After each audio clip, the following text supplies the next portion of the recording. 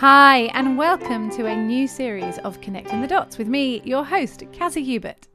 It is my joy to be here with you, and so you know what to expect, this is a podcast where I chat and think about all of the little random dots of our lives, whether it's artistry, parenthood, creativity, self-care, and the fact that so many of our avenues of learning and discovery seem to often be at random.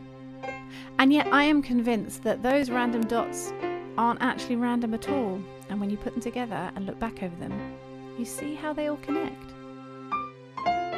So welcome to today's episode, the first in a season. And as it is the beginning of a new season here on the podcast, but also for many of the people in the UK, many of the kids have gone back to school. We are leaving summer and not quite into the autumn season yet, because it's that typical, I always felt it for the school kids, time of year where you go back and suddenly it's all lovely weather again and warm sunny days, and you think, why am I in a school uniform? And I can't wait to get out at the end of the day. And we start to think about the shift into the autumn and the desire to see the cooler days.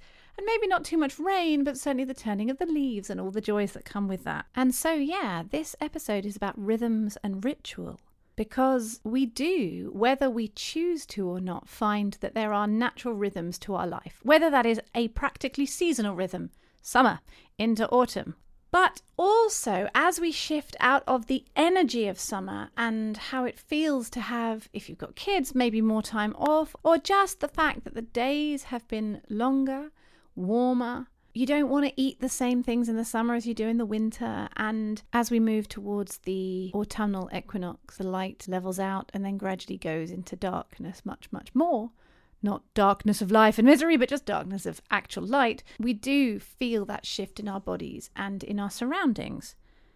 Now, I looked up the definition of rhythm. And according to the Oxford English Dictionary, rhythm is a strong, regular, repeated pattern of movement or sound. And the word ritual has the meaning of a religious or solemn ceremony consisting of a series of actions performed according to a prescribed order. And it can be relating to or done as a religious or solemn rite. So I thought it was quite useful to look those up, because there is something about having a strong pattern that runs through our lives. Now, there are some, like I just said, that run through our lives regardless of what we do about them, i.e. the seasons change, the time moves, the calendar shifts its way round, people grow up, people age, and that is pretty standard. It doesn't tend to shift that much within those parameters. Those rhythms are in place. And so, while with global warming, our seasons are becoming a bit more skewed, we have those seasons built in. Another rhythm that I was thinking about when it comes to movement or sound is our heartbeat. It beats in rhythm. It's steady. And unless we've got arrhythmia or something wrong, our heart beats a steady rhythm. And we are creatures who really require a certain amount of stability. We benefit from rhythm. Now, not everybody is the same. Not everybody wants a really rigid schedule. Not everybody flourishes in that way. Some people need a lot more flow. But having some things that help to anchor us give us a sense of security, and they are things that help us feel like ourselves. Now, ritual is really good for connecting to the deeper parts of our souls, whether we have a religious or a Christian faith, or whether we just want to find those things that help anchor us in who we are, what matters, and give us the courage to go forward for the next stage, next season. As the world shifts from this summertime into the autumn, we can quickly find ourselves in a very hectic, potentially stress-filled way of living. It's almost like a culture shock. I don't know if you feel it too, but you go from the summer, like my husband's off because he works in a school, and so he's had the summer holiday off. And as you move back into the going back to school energy, and we don't with our kids, but we do for him, and that rhythm and that shift and that energy seems to sort of build and can very quickly become crammed full of stuff with no white space, and then it escalates and it builds and heads towards Christmas, and suddenly we're at Christmas, and then everything is all happening, and then and we try and breathe at the other end of it. Now that's a pretty strong rhythmic pull, that journey towards the holiday season. But what I wanted to suggest is that we have the opportunity to put things in place that help us anchor ourselves in the life that we're actually living. So, for example, we might not want a heavy schedule. We might not like that kind of thing. But feeling like we know where we are can really help us, whether it's in a day or in a week. For example, if you go to church, maybe you go on a Sunday, that is an anchor point in the week. You know when that's going to happen. Even if you do nothing else that's got a fixed point, you know you've got one fixed point on that day. Maybe you have a particular day when you go to the park with the kids. Maybe you have a particular day when you have meetings. Maybe you have a particular day when you are able to get your head down and just kind of do a load of admin for a while.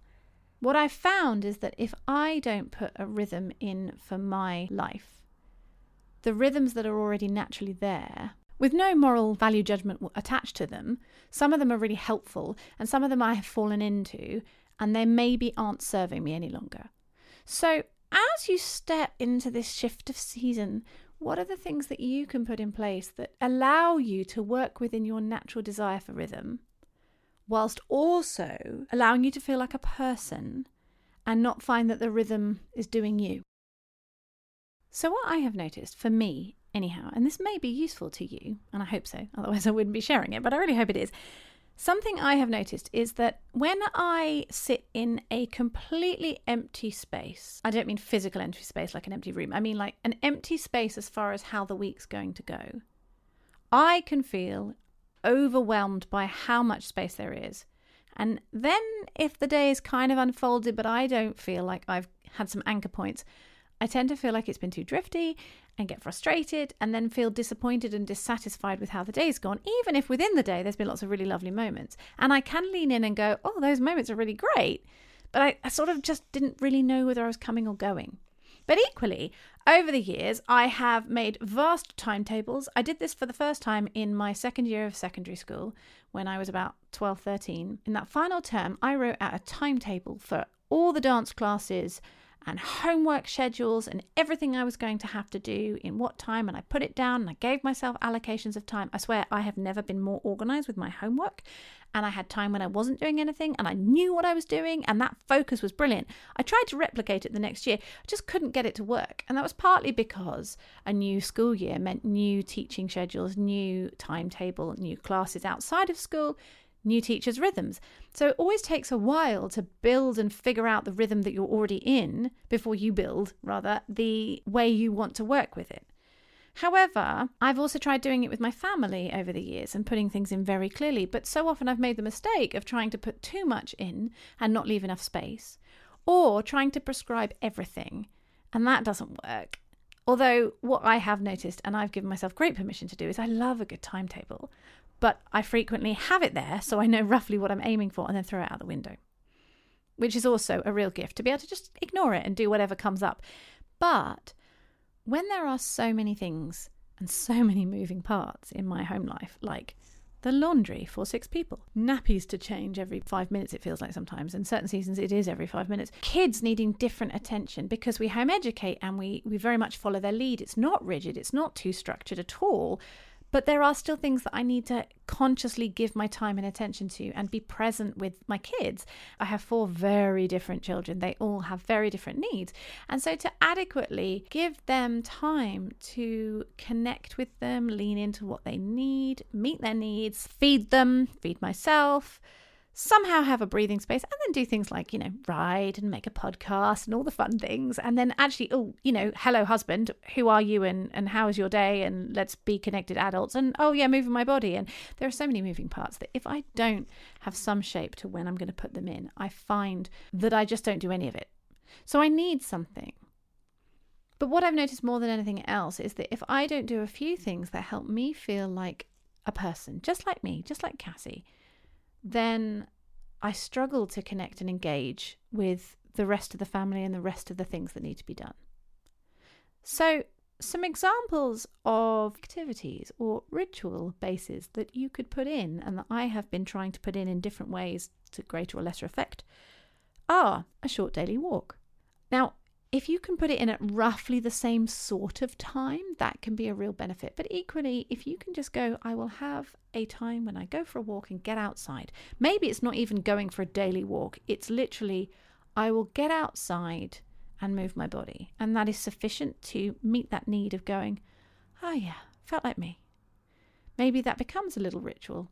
My younger daughter, who is autistic and needs a little bit more support in a lot of areas, has over this summer sort of season, has really started to be much more able to go out and about and less likely to charge off and run in front of cars, which is a huge plus.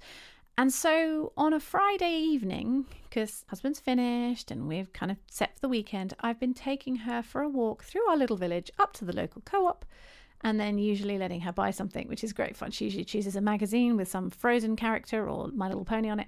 And one day it was brilliant. She just asked for a birthday cake, so she got a birthday cake. But this has become a little ritual for us. It was really lovely, just her and I. And she was loving it and really responding to this connection.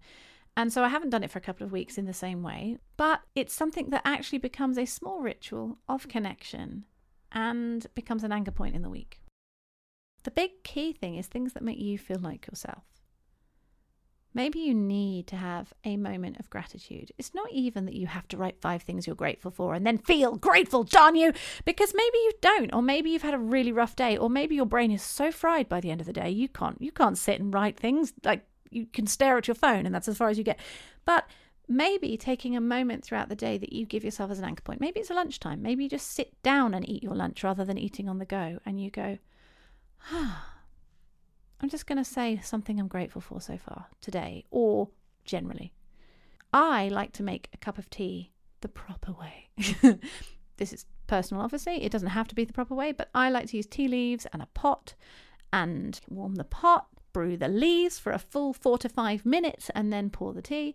And even within that, I can then take my tea on the go. But there is a little bit of a ritual about making tea. I even made a reel about it on Instagram, which is great fun. There's something about the time it takes, one step following another, to make this happen. And then to take my tea and sit. I roughly tend to have a second cup of tea around the 3-ish mark in the afternoon. It's not a dead-on set timetabled thing, but it's part of my rhythm. And it helps me remember to sit and feel like myself. Something else that's really helpful is lying on the floor.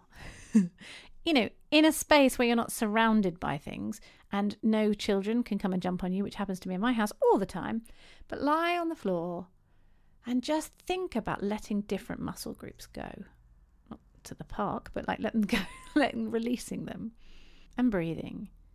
And if you've got a really lovely soundtrack that you like to listen to, do that. And just notice your body. Check in with your body. That can be so helpful. 15 to 20 minutes is ideal. You may fall asleep, but that's okay. But there's something about the constructive rest that is so valuable. Maybe having a Sabbath day. Whether you actually have a Sabbath in the sort of spiritual sense, John Mark Comer made the reference that Sabbath was like a day allocated specifically for rest and worship. And that is a really helpful framework to hang it on, whether you worship or whether you think rest and worship, rest and play, things that feed your soul, that don't require too much of you. And as far as worship, for me as a Christian, giving God worship, giving him time, actively choosing to engage with that, but also allowing myself to reset to that point that roots my life. What roots your life? Maybe it's not God, but maybe there is something that helps you go, today is a day when I'm not going to be doing. And it's not that you can't do anything. It's not like the traditional Jewish Sabbath where you couldn't cook or anything, when it was very, very strong in the Old Testament especially. But maybe trying to preempt some of the things that can take the pressure off. Maybe you just don't do laundry on that day. My mum never wanted us to do laundry on Christmas Day. It was like, you know what? The washing machine is not going to be going on Christmas Day. We just have a day off. And maybe having a day a week where you go, it's really tiny. I'm not going to do any laundry. Anything apart from obviously emergency or someone being sick or whatever. But, apart from that, no laundry. We're just going to leave it. This is a day when I'm not on. Maybe hunting for beauty, finding things that give your soul and you just give you joy. That can be really replenishing. There can be a rhythm in knowing that you've got a process of looking for beauty. Maybe you go for that walk and you consciously look for the changes in the environment. Resting when you need to. Finding rhythms of rest. Because then when you've rested, your energy given to everything else is so much more and so much more effective very often. If you're female and you have a period, resting when your body is bleeding, when you need that rest then. Allowing your bodily rhythm to dictate how you flow, how you have a sense of moving through the world, and where you can on those days rest. Take it. Take it as the gift to allow you to remember that you're not a slave. The whole purpose of the Sabbath in the Old Testament was to remind the Israelites who'd left Egypt that they were not slaves anymore. They had a day off. And rhythms help us re-center on the fact that we are human beings, not human doings. And rituals help either make meaning or, I would argue, draw out the meaning that is already there from the things that we're doing. And giving yourself permission to have the white space, which is one of the things that reminds you you're not on. That rhythm of white space is then and then I stop. In theory, that's what the weekend should do, but it doesn't always, because we often either people work on the weekends or we see people. But however you approach this shift into the autumn, especially if you have been able to rest over the summer or if you haven't, how are you going to find things that help you take meaning and reminds you of who you are in relation to time and space and eternity? And what rhythms of things, little things you can put in or take out to help you remember that there is a sense of ebb and flow as you move through the world, and that you are not going to get stuck being caught up in go, go, go, go, go, which can be so easy for all of us.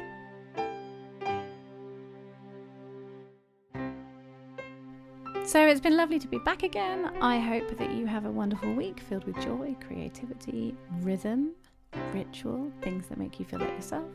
If you want to hear more from me, you can find me over at cassiehubert.com. I hang out on Instagram as Creative Performer Mum. I have a newsletter. So check out the show notes where there's the link tree and the various links, and you can find how to connect with me. And it would be lovely to hear from you. So have a wonderful week. God bless.